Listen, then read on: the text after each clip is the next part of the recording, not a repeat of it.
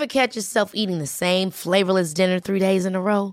Dreaming of something better? Well, HelloFresh is your guilt-free dream come true, baby. It's me, Keke Palmer.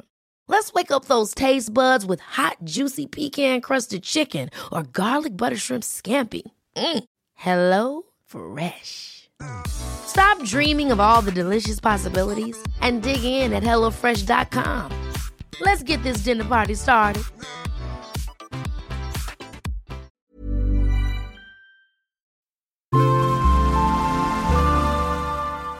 Asennemedia. Kaupallinen yhteistyö Kekäle.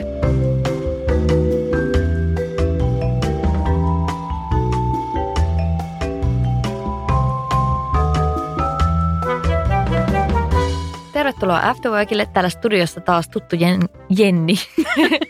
Jenni, minä ja ketä muita. Ja jengiin kuuluu myös Petra. Ja tuttu Meri.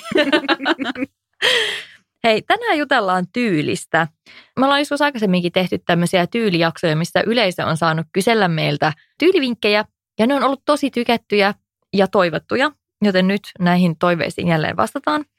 Eli nyt tässä alkuun pohditaan ekaksi vähän juhlatyyliä ja sen jälkeen vastaillaan teidän kuulijoiden lähettämiin tyylikysymyksiin ja pulmiin. Mutta siis puhutaan vähän juhlatyylistä. Kun musta tuntuu, että juhlapukeutuminen on semmoinen asia, joka aiheuttaa aika monille vähän jotenkin päänvaivaa. Ja varsinkin täällä Suomessa juhlien tämmöisiin pukukoodeihin, niin suhtaudutaan jotenkin tosi silleen vakavasti ja jopa aika jyrkästi.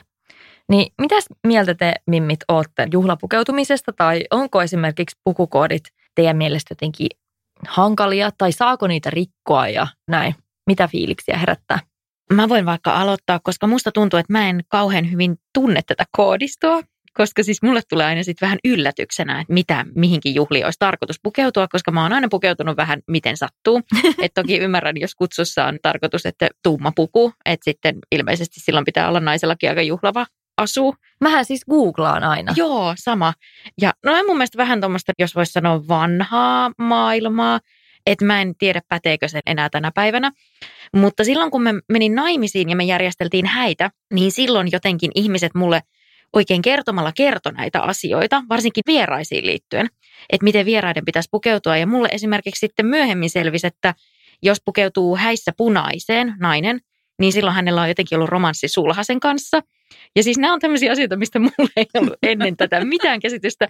Mutta silloin jotenkin naimisiin menoa yhteydessä ihmiset hirveästi näitä kertoi näitä. Onko nämä sitten uskomuksia? Koska nämä ei ole enää mitään pukukoodeja. Että jos sulla on ollut juttuja sulhasen kanssa, niin pukeudu punaiseen. Mä oon kyllä sitä mieltä, että ne on niin aikansa eläneitä, että kyllä. Jos mulla on ihana punainen mekko, niin todellakin laitan sen häihin ja se ei tarkoita yhtään mitään. Mutta mitäs Meri? Mä uskon, että Meri on kunnon semmoinen, että pukukoodit, hui hai. Joo, mä oon vähän silleen, että ihanaa, että sä laitoit tällaisen pukukoodin, mutta mulla on jo. Just hyvä.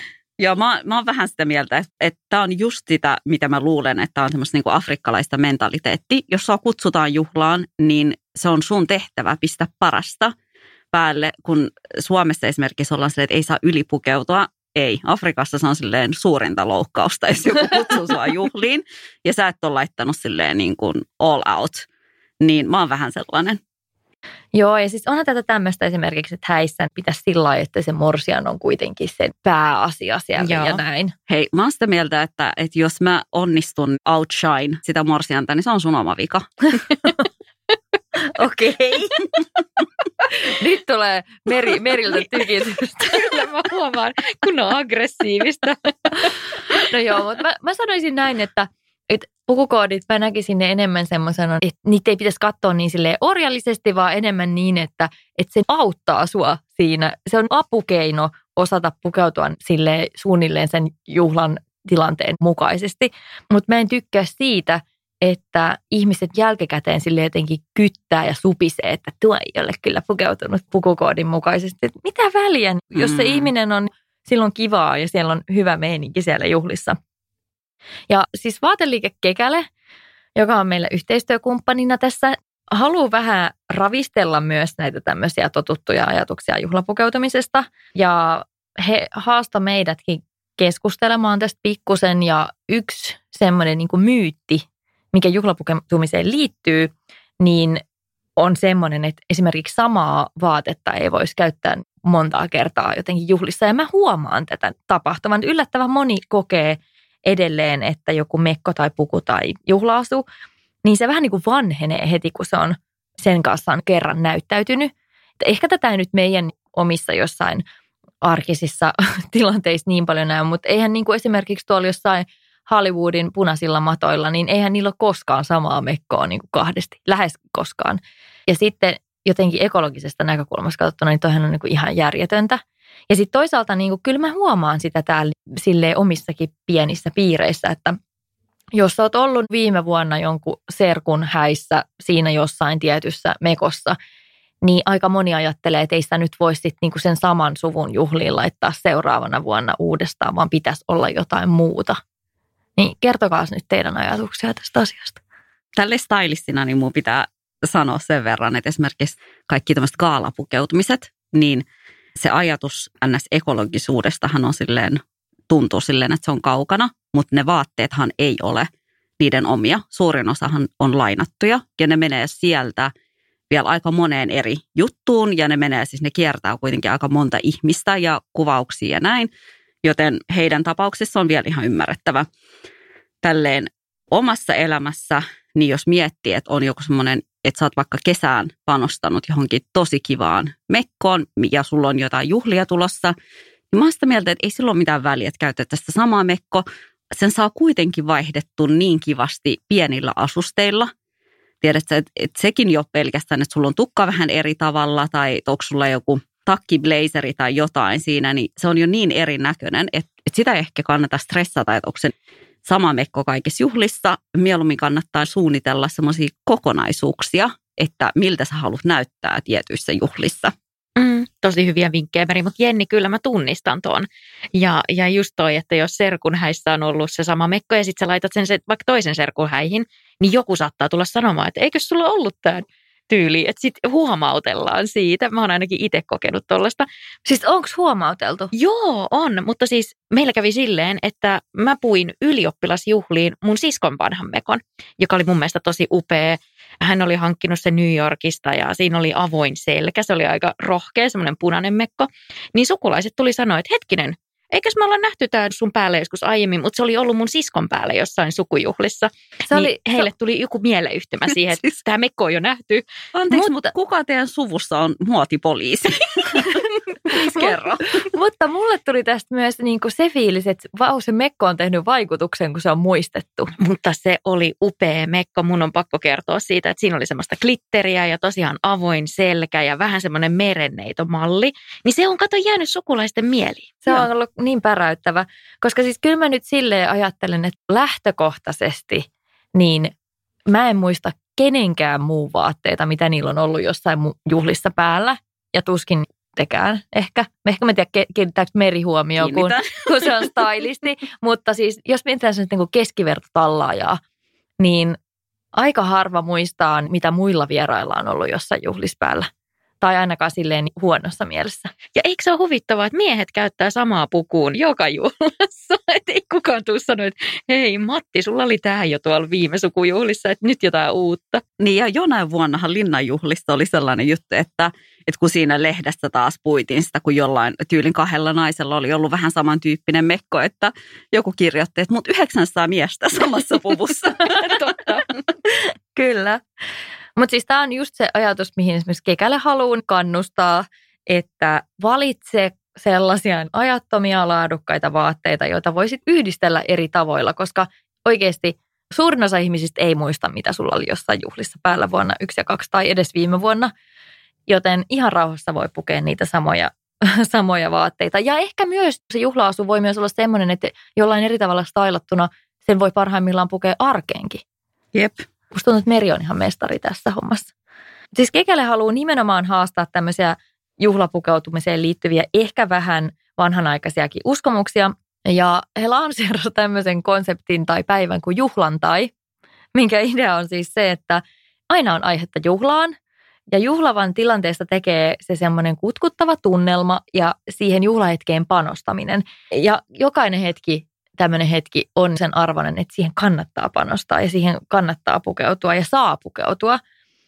että juhlantaita voi viettää just semmoisessa asussa, mikä tuntuu itsestä hyvältä ja on oman tyylinen, huolimatta siitä, millaisia uskomuksia tai myyttejä ihmisillä on juhlapukeutumisesta. Että ihan sama, jos joku huomaa, että sulla oli sama mekko. Jos sulla on itsellä siinä hyvä olla, niin anna mennä. Sopiva juhlaluuk on just sellainen, missä sä tunnet itsesi itsevarmaksi ja jos peilikuva saa niin kuin hymyn huulille, niin silloin on onnistuttu. Mutta silti monille tämmöinen sopivan juhlatyylin löytäminen tuottaa ehkä vähän päänvaivaa. Niin mulla on nyt teille kaikille, joilla on tiedossa juhlia ja tämmöinen tilanne, niin mulla on hyvä vinkki. Nimittäin, jos kaipaat apua tämmöisen juhlatyylin tai siis ihan minkä tahansa tyylin löytämiseen tai vinkkejä vaatteiden yhdistelyyn tai mitä ikinä, niin Kekäleillä on tämmöinen maksuton lempivaatevalmentajapalvelu, johon voi siis varata ajan ja siellä on ihminen ihan sua varten just siksi, että se auttaa sua stylaamaan itsesi tai löytämään oman tyylin. Ja sinne voi mennä vaikka ottaa jonkun vaatekaapista jonkun oman vaatteen mukaan, jota ei ole ehkä osannut yhdistellä aikaisemmin tai johon haluaisi löytää jotain uutta ideaa, että miten sitä voisi käyttää.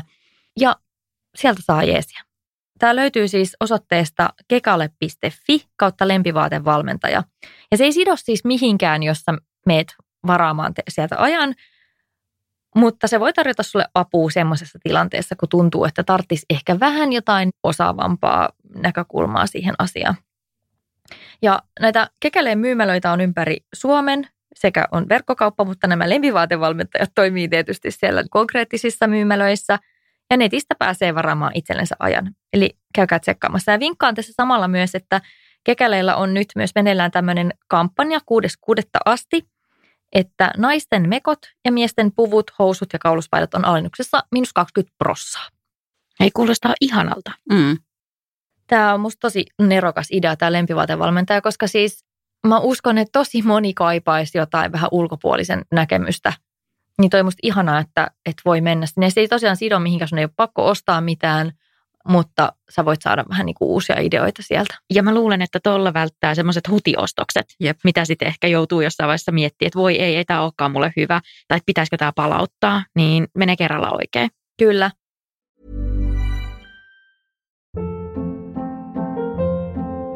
Hold up. What was that? Boring. No flavor. That was as bad as those leftovers you ate all week. Keke Palmer here, and it's time to say hello to something fresh and guilt-free. Hello Fresh. Jazz up dinner with pecan-crusted chicken or garlic butter shrimp scampi. Now that's music to my mouth. Hello Fresh. Let's get this dinner party started. Discover all the delicious possibilities at hellofresh.com. Even on a budget, quality is non-negotiable. That's why Quince is the place to score high-end essentials at 50 to 80% less than similar brands. Get your hands on buttery soft cashmere sweaters from just $60, Italian leather jackets, and so much more. And the best part about Quince, they exclusively partner with factories committed to safe, ethical, and responsible manufacturing. Elevate your style without the elevated price tag with Quince. Go to quince.com/upgrade for free shipping and 365-day returns. Mutta sitten ensinnäkin mä tajusin, että mä oon unohtanut kokonaan, että mulla on meille herkkuja. Ne unohtuu. Oi ei. Mutta ei se mitään. Siis paremmin myöhään kuin ei milloinkaan. Niin, koska olen sipsivaikuttaja, niin toi sipsejä. Miten tää ei nyt yllätä?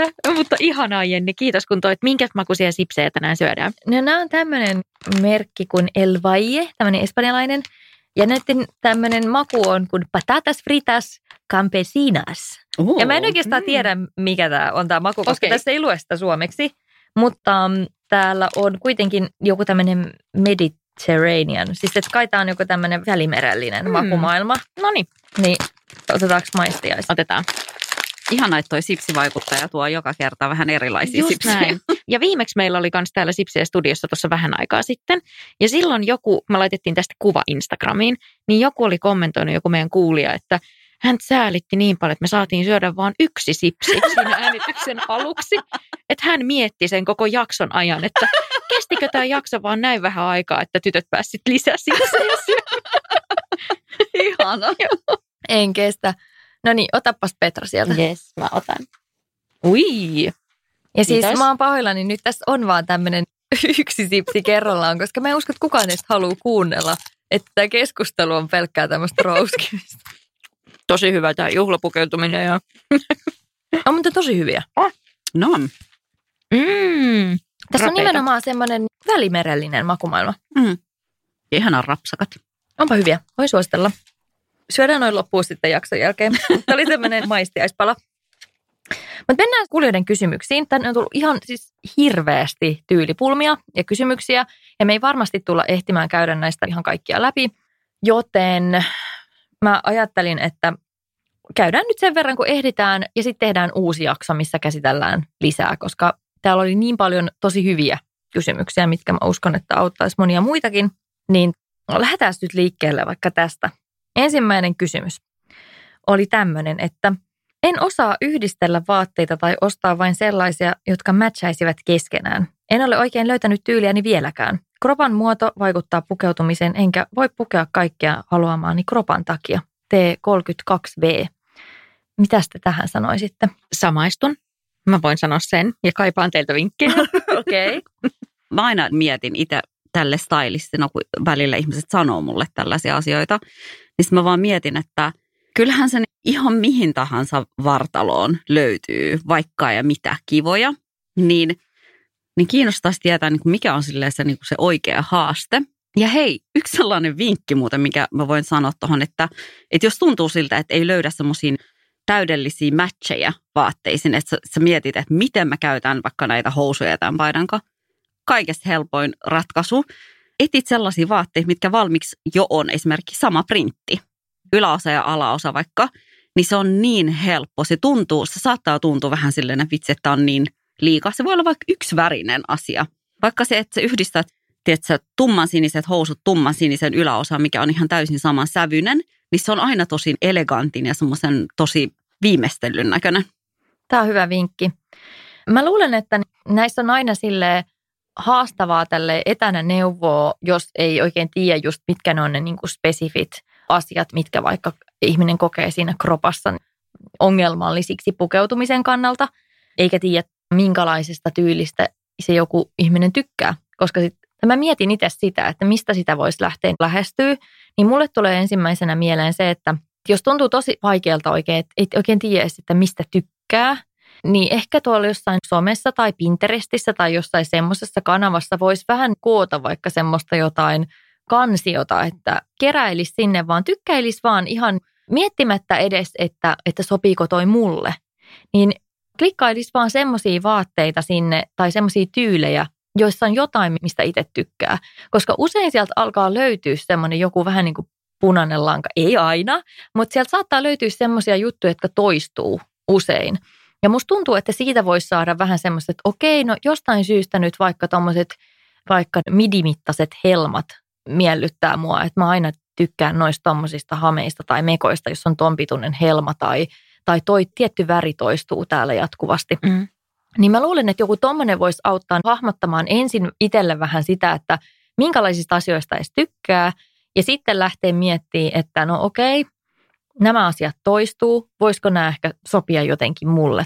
Ja sitten yksi juttu, mikä on myös mun mielestä hyvä vinkki, on se, että yritä itse semmoisia tyyppejä, joilla on kiva tyyli ja samanlainen vartalotyyppi kuin sulla, koska siitä voi saada konkreettisia neuvoja, että miten vaatteita voisi yhdistellä sille omalle vartalolle kivasti. Ja sitten, jos ei vieläkään tunnu, että löytyy, niin esimerkiksi toi lempivaatevalmentaja tai joku tämmöinen pukeutumisneuvoja, niin ei ole yhtään huono idea, jos oikeasti tuntuu, että ei vaan keksi. Mutta toi lempivaatevalmentaja siitä hyvä, että se ei maksa mitään. Niin se nyt niin kuin mun mielestä on aika mainio palvelu. Ja mulla on hyvin usein Pinterestissä, rakastan siis Pinterestiä, välihuomio, niin, ja siellä mä oon tehnyt monta taulua, missä mä oon just näitä, mitä sä Jenni vinkkasit, että näitä vaatteita. Mutta sitten mä huomaan itse, että siellä on jotenkin samantyyppisiä ne asut. Tai en mä tiedä, osaanko mä selittää tätä oikein, mutta vyötärö on esimerkiksi tosi kapea hyvin monessa kuvassa siinä mallilla. Ja sitten mä aina mietin, että voi ei, että niinku mistäköhän löytyy ton tyyppisiä vaatteita niinku mun vartalolle sopivana. Ja sitten mä ehkä saatan luoda semmoisen tietynlaisen ideaalin, joka aiheuttaa mulle sitten hirveät paineet, mikä on siis täysin turhaa. Ei missään nimessä pitäisi tehdä noin. Mutta sen takia mä oon siis tosi innoissani tästä lempivaatevalmentajasta, koska voi ihan livenä jonkun oikean ihmisen kanssa katsoa sitä omaa kroppaa ja miettiä, että hei, voisiko tämä olla mulle sopiva. Ja eihän silläkään välttämättä ole siis mitään merkitystä, en nyt tarkoita sitä, mutta että tarkoittaa, että Pinterestissä saattaa tulla sellainen illuusio, että käyköhän tämä nyt mulle. Ja sitten rohkeasti vaan sovittamaan niitä vaatteita, koska tosi usein semmoista asiaa, mitä sä ajattelet, että no ei tämä välttämättä istu mulle, saattaa ollakin sulle täydellinen. Mm-hmm. Tämä on muuten tosi hyvä vinkki, Meri, koska musta tuntuu, että aika moni ei edes sovita, koska on jo valmiiksi muodostanut päässä semmoisen mielikuvan, että mulle ei sit muuten sovi tommoset ja mulla on semmoinen ja tämmöinen kroppa. Mä oon siis, en tiedä, mä oon varmaan kertonut tämän aikaisemminkin joskus, mutta mä olin kerran tekemässä tämmöistä stylausprojektia just sillä tavalla, että ihmiset sai tulla niin kuin mulle pukeutumisneuvottavaksi. Ja vaikka mä en ole mikään ammattimainen pukeutumisneuvoja, niin mulla on kuitenkin aika hyvä tyylisilmä ja mä pystyn näkemään, mikä jollekin voisi sopia ja näin. Ja mä muistan, kun yksi semmoinen tyttö tuli ja se heti alkuun sanoi, että mulle ei sit sovi toi väri eikä mulle sovi tommoset housut. Ja ihmisillä on välillä tosi semmoisia vääristyneitä käsityksiä niiden omasta vartalosta. Ja hän oli sitä mieltä, että hänellä oli jotenkin ihan hirveän isot reidet. Ja mä katsoin siitä sivusta, että hänelle ei ollut mun mielestä millään tavalla silmiin pistävän isot reidet. Ja mä sitten tarjosin hänelle semmoisia niin kuin herrainhousuja ja semmoista kaunista vähän niin kuin purppuran väristä neuletta. Ja hän oli molemmista, niin kuin hän oli sanonut, että semmoinen väri ei ole oikein häntä varten. Ja mä en mitenkään kiusallani niitä hänelle tarjonnut, mutta koska mä näin, että ne voisi sopia. Ja sitten hän sovitti niitä, mitä hän ei olisi ikinä itse sovittanut. Ja sitten hän oli peili edessä silleen, että no itse asiassa nämä näyttääkin kyllä aika kivalta. Nyt kun mä kokeilin näitä, niin itse asiassa joo. Ja musta tuntuu, että se taisi ostaa molemmat ne vaatteet. Ja se oli musta hyvä semmoinen osoitus siitä, että tosi monella on semmoisia fiksaatioita omassa päässä siitä, että mikä sopii tai mikä ei sovi. Ja se rajoittaa siellä, mitä sitten edes päädytään sovittamaan. Niin, valitettavasti. Okei, seuraava pulma.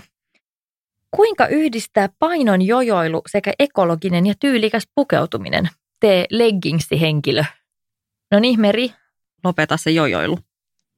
Siinä on yksi tosi hyvä vinkki, koska tosi monilla on sellainen ajattelutapa, mitä me jo ollaan aikaisemminkin puhuttu, että esimerkiksi tulee sellainen fiilis, että vitsi kesää, pitää laihduttaa, pitää tehdä tätä, pue sitä kroppaa, mitä sulla on sillä hetkellä. Ja kaikki tämmöiset tavoitevaatteet ja kaikki pitää unohtaa. No mutta mitä sitten, jos se tilanne on se, että se paino nyt joka tapauksessa elää, niin onko jotain semmoisia vaikka vaatemalleja tai muita, jotka olisi sillain armollisia, että ne sopii, vaikka olisit sitten vähän isompi tai pienempi, koska se on varmasti monelle se ongelma, että ei esimerkiksi uskalleta vaikka ostaa jotain kalliimpaa just sen takia, että on se pelko, että se ei sitten ehkä mahdukaan kohta. Ja sen takia sitten esimerkiksi sellaiset vaikka ekologisemmat tai vastuullisemmat vaatemerkit tuntuu vähän silleen vaarallisilta sijoituksilta, koska sitten on mahdollista, että se ei käykään se vaate. Niin Merillä on varmaan jotain ajatuksia siitä, että minkälaiset vaatemallit vois toimia sillai monelle erikokoiselle vartalolle. Ensinnäkin siis mekothan on monien tilanteiden pelastuksia ja sitten musta tuntuu, että nyt tosi monella brändillä, esimerkiksi just vaikka suomalaisilla tämmöisillä ekobrändeillä, niin harvalla on mitään semmoisia tyköistuvia mekkoja, vaan kaikilla on silleen tietynlaisia semmoisia vähän niin kuin rennompia malleja, mitkä kuitenkin toimii tilanteeseen kuin tilanteeseen. Ja sitten toinen hyvä juttu on se, että esimerkiksi jos sä ostat jotkut kivat housut ja ne tuntuu silleen, että välillä ne on liian isot, välillä ne on liian pienet, niin niitä voi käydä räätälillä muokkaamassa, niin niitä ei välttämättä tarvitse leikata. Esimerkiksi jos sä käyt kaventamassa, niin niitä ei tarvitse leikata pois niitä ylimääräisiä kankaita, vaan ne vaan voi ommella sellaisiksi, että ne istuu sulla sillä hetkellä tosi kivasti. Ja sitten jos sä huomaat, että sun kroppa muuttuu vähän myöhemmin erilaiseksi, niin sitten sä vaan käyt uudestaan siellä vähän fiksaamassa. Koska musta tuntuu, että jopa 1 kuukauden sisällä saattaa niin kuin olla kroppa eri kokoinen. Ja se liittyy hormonitoimintaan ja siis varmasti monia seikkoja. Niin sen takia siis on ihana kuulla tämmöisiä vinkkejä, mitä sitten voi hyödyntää. Nimimerkillä myös legginsien rakastaja, että ne sopii moneen tilanteeseen. Joo, siis tässä oli paljon hyviä vinkkejä ja mä ymmärrän, että tämä on aika haastava tilanne, just jos se paino vaihtelee paljon. Mutta mulla on itselläkin aika paljon semmoisia, just jotain semmoisia väliä mekkoja, jotka voi sitten, niitä voi niinku muuttaa sitä tyyliä että sillä vaikka, että laittaako siihen vyön tai ei ja miten sitä pukee. Niin mä uskon, että semmoiset vois olla aika kivoja vaatteita tai jotkut vähän sellaiset pitkät, väljät paidat. Tämä tietysti riippuu tosi paljon siitä omasta kropasta ja mausta, että minkälaisesta vaatteesta tykkää. Mutta ja sitten kuminauhavyötäröt. Siis rakastan kuminauhavyötäröitä. Siis hameet, esimerkiksi kun tommoset pidemmät hameet, joissa on joustava vyötärö tai housut, jossa on väljät semmoiset, mä rakastan niitä vähän porkkanamallisia housuja. Niin mä oon esimerkiksi löytänyt Kirpputorilta semmoisia ihania housuja, joissa on kuminauha ja sitten niissä on vielä semmoinen kiristysnauha. Niin ne ovat olleet ystävä myös tässä koronavuonna, kun kyllä mulle tuli siis 10 senttiä lantiolle lisää koronavuoden aikana. Niin sitten käytettiin niitä vaatteita, mitkä olivat tällaisia mukautuvia. Ja siis semmoinen vinkki, minkä mä itse opin raskausaikana, kun halusin käyttää tosi pitkään omia farkkuja, niin mä sidoin ponnarilla sen napin kiinni. Eli kun se ponnari vähän joustaa, niin sitten se sidotaan silleen, että se laitetaan nappiin kiinni se ponnarin toinen pää, sitten se pujotetaan siitä napin lävestä ja toinen puolisko, tietenkin, että siitä tehdään semmoinen niinku kasinmuotoinen silmukka. Niin se kanssa antaa semmoista kivaa joustovaraa. Joo, sitä tehdään paljon kuvauksissa myös. Ai joo, okei. Hauskaa. Okei, no mennäänkö seuraavaan? Mulla on visio omasta tyylistä, mutta ne värit ja vaatteet ei ole muodissa. Joten mistä niitä voisi etsiä? Voisikohan ne jopa löytyy tälleen second hand kirpparipuolelta, koska siellä on vähän sille värivalikoima vähän laajempi ja näin. Ja sitten toinen hyvä vinkki on sellainen, että mitä mä oon välillä kuvauksin tai omiin vaatteisiin tehnyt, niin tiedätkö, että mä esimerkiksi löysin kerran täydellisen takin, siis täydellisen, mutta se oli valkoinen ja se oli siis 2 käyttökerran jälkeen jo sen näköinen, että se ei ollut enää kiva. Ei ole enää valkoinen. Ei ole enää valkoinen, mutta myöskin sille, mä en tiedä mistä, mutta sehän oli tullut jotain semmoisia tahroja, mitä mä en vaan saanut pois. Mä värjäsin sen oranssiksi. Joo. Mutta miten sä värjäsit sen pesukoneessa? Tai siis ei pesukoneessa, mutta se joo, pesukoneessa. Joo, okei. Tekstiilivärillä. Joo, ja sitten vinkkinen myöskin tähän kannattaa katsoa, mitä materiaali se on, koska keinokuituun on eri värit. Koska välillä sitten, jos et sä niinku lue, mitä ne on, niin sit se väri saattaa olla tosi yllättävä. Mutta siis tolleenkin saa kivasti muokattu. Joo, toi on hyvä vinkki. Ja siis kaikkiin keinokuituihin ei kai edes tartu ne värit. Että riippuu, tai voi olla, että on jotain erikoisvärejä. On erikoisvärejä, ne vaan vaatii sitten vähän enemmän töitä. Nimimerkillä olen värjännyt yhden semmoisen tekoturkkiksen valkoisesta liilaksi. Se ei ollut miellyttävä projekti, mutta sain sen liilaksi. No okei. Mutta siis kirpparithan on ihan täydellinen paikka käydä katsomassa. Kirpparille mäkin olisin neuvonut, koska siellähän on kirjo ihan kaikkea mahdollista, mitä menneiden vuosien saatossa on ollut ja nähty, että sinne vaan metsästämään sitten näitä, jotka ei ole tällä hetkellä vaatekauppojen rekeissä. Täällä oli myös tämmöinen kysymys, että miten saa pienellä budjetilla ostettua kestäviä tai eettisiä vaatteita. Ja mun tekisi mieli tähänkin vastata heti ensimmäisenä, että kirpputorit, koska siis kaikkein ekologisin vaatehan on nimenomaan ostaa käytettynä se. Ja sitten mä sanoisin myös näin, että monesti ne vaatteet, jotka on jo tavallaan eläneet yhden elämän ennen päätymistään sinulle, tai useammankin, jotka on jostain tämmöisestä vintage- tai second hand kaupasta löytyneet, niin ne on jo niin kuin osoittaneet sen kestävyytensä siellä. Että jos ne on kestänyt jo jollakin yhdellä tai useammalla käyttäjällä ennen sua, niin silloinhan ne on varsin hyviä ostoksia. Mutta tietysti second hand shoppailu vaatii aina vähän semmoista viitseliäisyyttä ja etsiskelyä, mutta sitten siihen pitää ehkä suhtautua vähän eri tavalla, semmoisena niin kuin aarteen etsintänä, eikä silleen, että sinne menee niin kuin joku tosi tarkka visio mielessään etsimään jotain tiettyä. Niinpä, ja sitten noissa nettikirppareillahan on sellaisia, että esimerkiksi, että jos sä etit jotain tiettyä, niin sähän voit laittaa esimerkiksi story.fiihin, että sä etit vaikka jotain tiettyä, vaikka nahkatakki, niin sieltähän sitten ihmiset ilmoittaa, jos niillä on vaikka että menossa just myyntiin tai kierrätykseen sellainen. Niin totta, voi silleen myös laittaa ikään kuin haun. Että... Joo, ja voi laittaa hakuvahdinkin nimimerkillä. Varmaan 10 hakuvahtia tulilla tälläkin hetkellä. Että se on kyllä hyvä. Ja sitten jos sulla on joku kaveri, kenen vaatteista tykkäät, niin älä nyt mene lupaa kysymättä sinne vaatekaapille, mutta mä mietin sitä, että joskushan voisi järjestää semmoisia niin kuin swappailuiltoja tai päiviä, että sitten ottaa vaikka omasta vaatekaapista jotain semmoista, mitä ei enää itse käytä ja kaverin kanssa vaihtaa. Sekin on mun mielestä tosi kiva, tai vaikka työkavereiden kanssa. Joo, toi swappailu on myös hyvä idea. Se on parhaimmillaan semmoinen, mikä ei maksa mitään, Jep. jos löytyy just sopivia vaihtareita. Ja sittenhän voi olla vaikka yhteisiä vaatekaappeja. Mä mietin, että jos on vaikka kämppikset tai vaikka miksei puolisonkin kanssa, tai sitten vaikka sehän olisi rohkeata joku kaverin kanssa yhteinen vaatekaappi, Meri. Voidaanko me jakaa meidän vaatekaapit? Voidaan jakaa. Haluatko mun Emma Gaala sen asun? Haluan. Hei, mulle tuli yksi mieleen vinkki, jota mä tähän haluaisin suositella, mutta ehkä siihen yhteen aikaisempaakin kysymykseen, minkä ohi jo mentiin. Nimittäin se, että vaatelainaamo. Joo, Totta. Miten me ei muistettu tätä ollenkaan mainita? Siis nykyään on kuitenkin aika paljon kaikenlaisia vaatelainaamoja tarjolla, ja tämä on myös erinomainen tapa tutkailla sitä omaa tyyliä. Vaatelainaamahan on mainio tyyli saada paitsi vaihtelua omaan tyyliin, se on ekologinen vaihtoehto, ja sitten se on semmoinen tosi matalan kynnyksen tapa kokeilla erilaisia tyylejä. Jos tuntuu, että se oma tyyli ei ole oikein vielä löytynyt, niin vaatelainaamon kautta pääsee kokeilemaan silleen matalalla kynnyksellä kaikenlaisia eri tyylejä ja eri vaatteita sitoutumatta niihin sitten, niin kuin, että ei tarvitse pelätä, että teki hutiostoksen, kun se on sulla vaan sen hetken aikaa ja sitten se menee eteenpäin. Ja sitten siinä ehkä hahmottuu vähän silleen paremmin, että tuntuuko se omalta vai ei. Jep.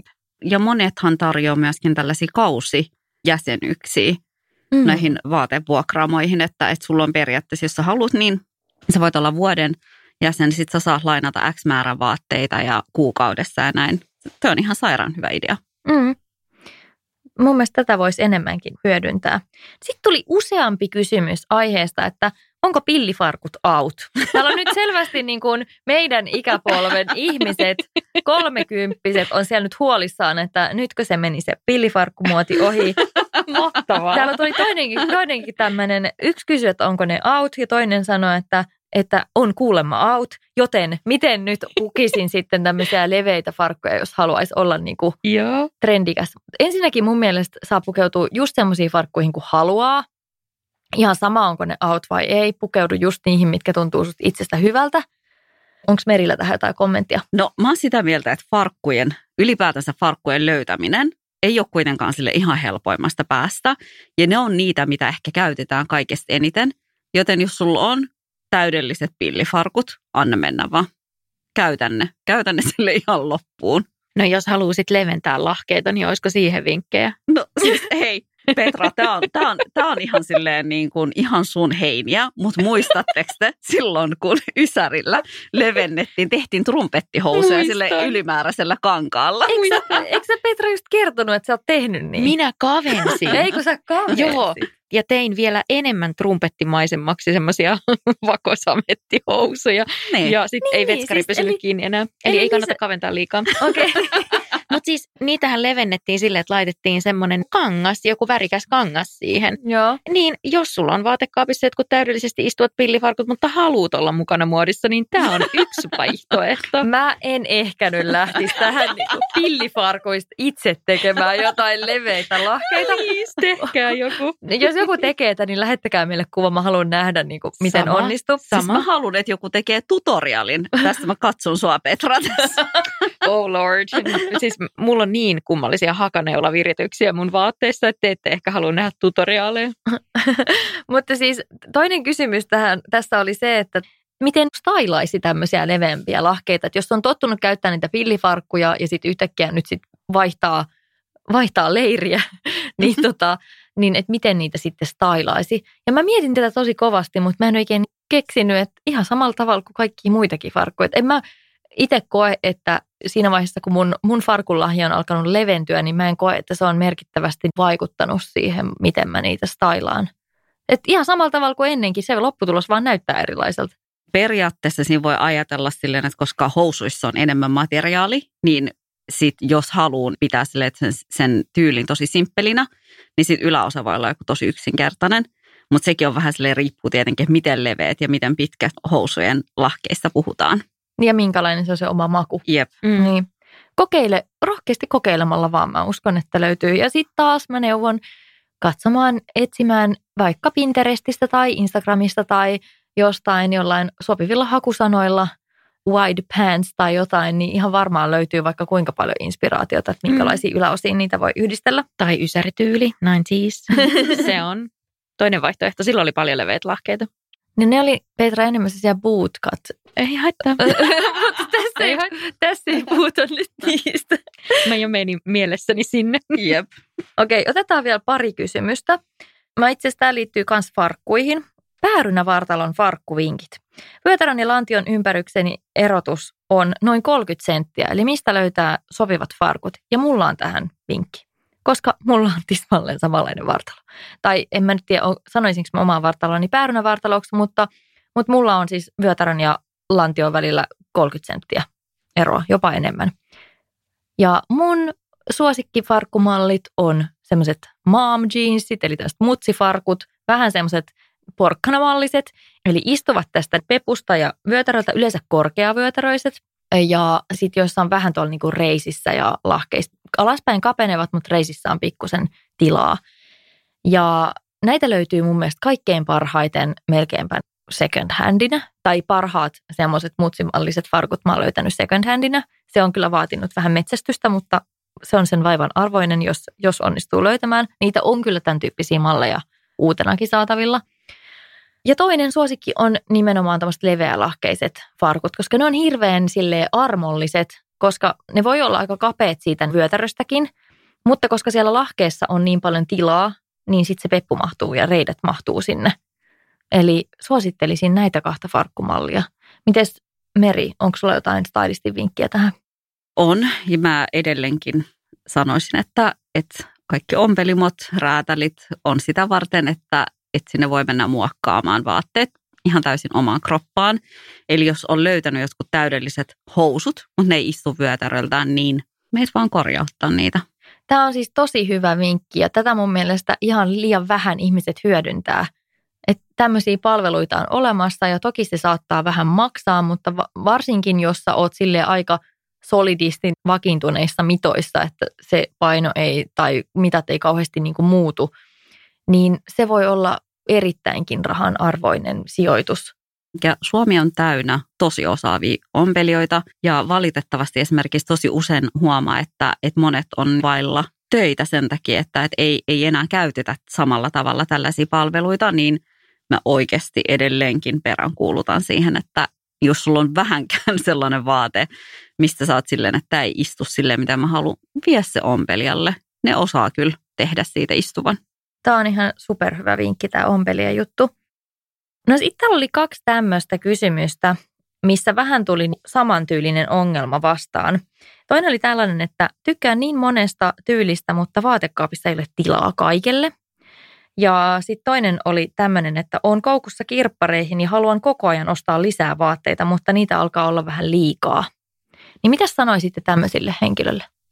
Ensinnäkin mä oon sitä mieltä, että mä en tiedä kenelle mä just sanoin tällaisen neuvon, että ota semmoinen päivä, kokonainen päivä vapaaksi sitä varten, että sä käyt sun vaatekaappi läpi.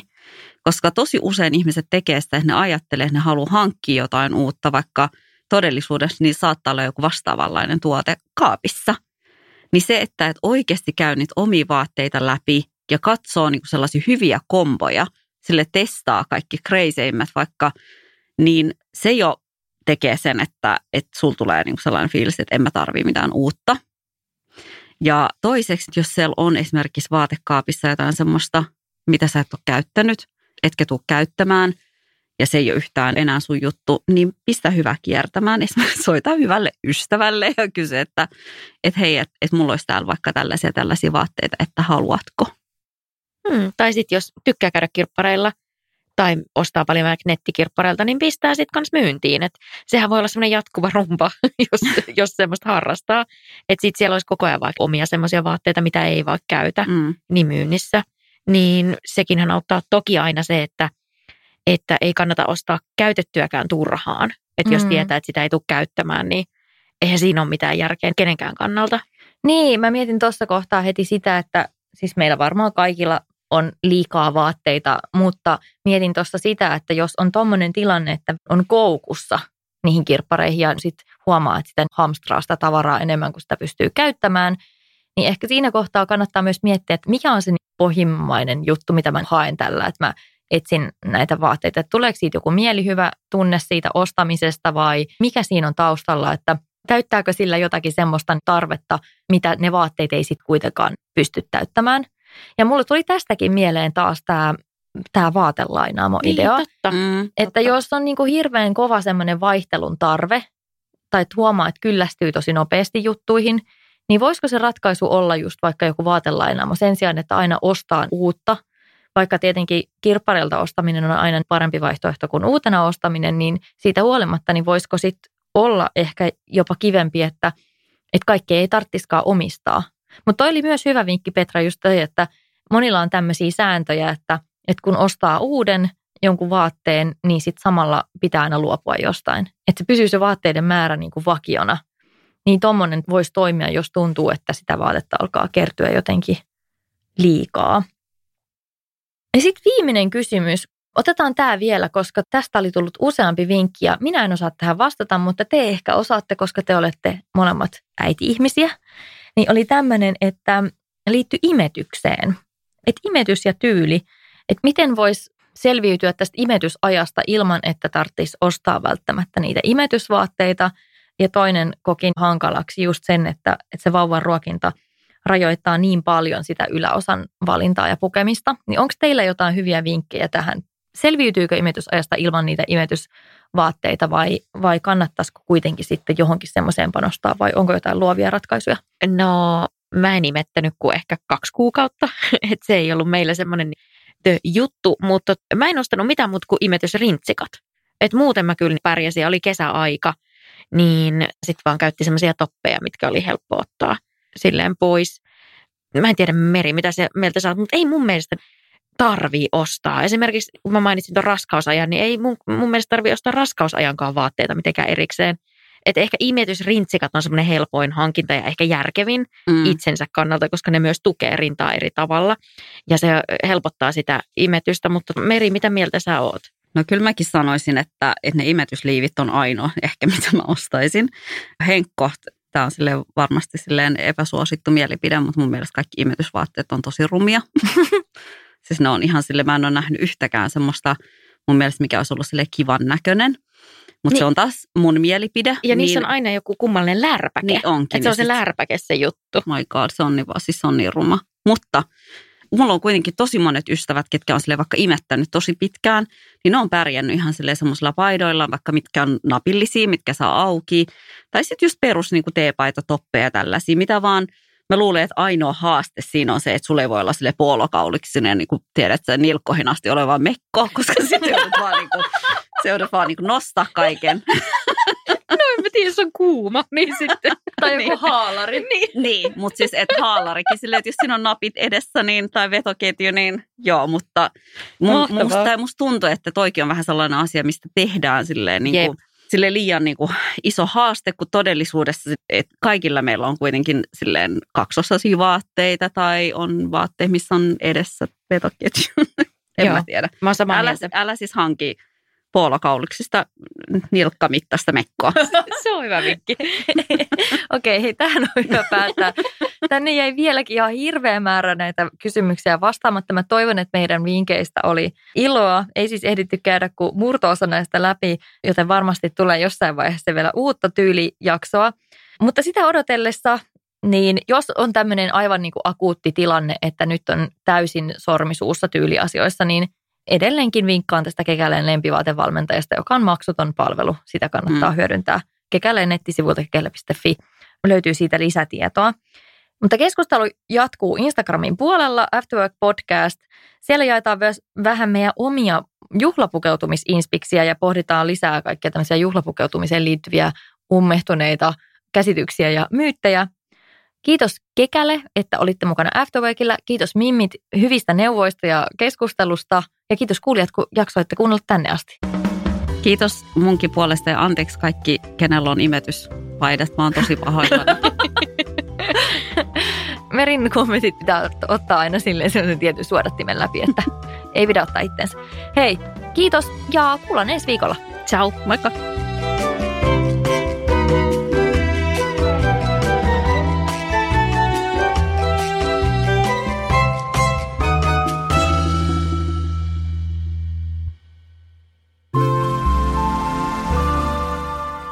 Tehty asenteella.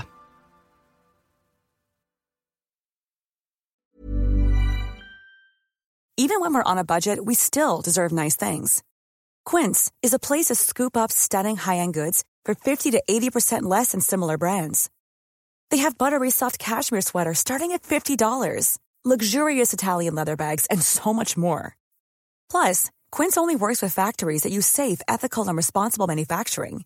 Get the high-end goods you'll love without the high price tag with Quince. Go to quince.com/style for free shipping and 365-day returns. Hold up. What was that? Boring. No flavor. That was as bad as those leftovers you ate all week. Keke Palmer here, and it's time to say hello to something fresh and guilt-free. Hello Fresh. Jazz up dinner with pecan-crusted chicken or garlic butter shrimp scampi. Now that's music to my mouth. Hello Fresh. Let's get this dinner party started. Discover all the delicious possibilities at hellofresh.com.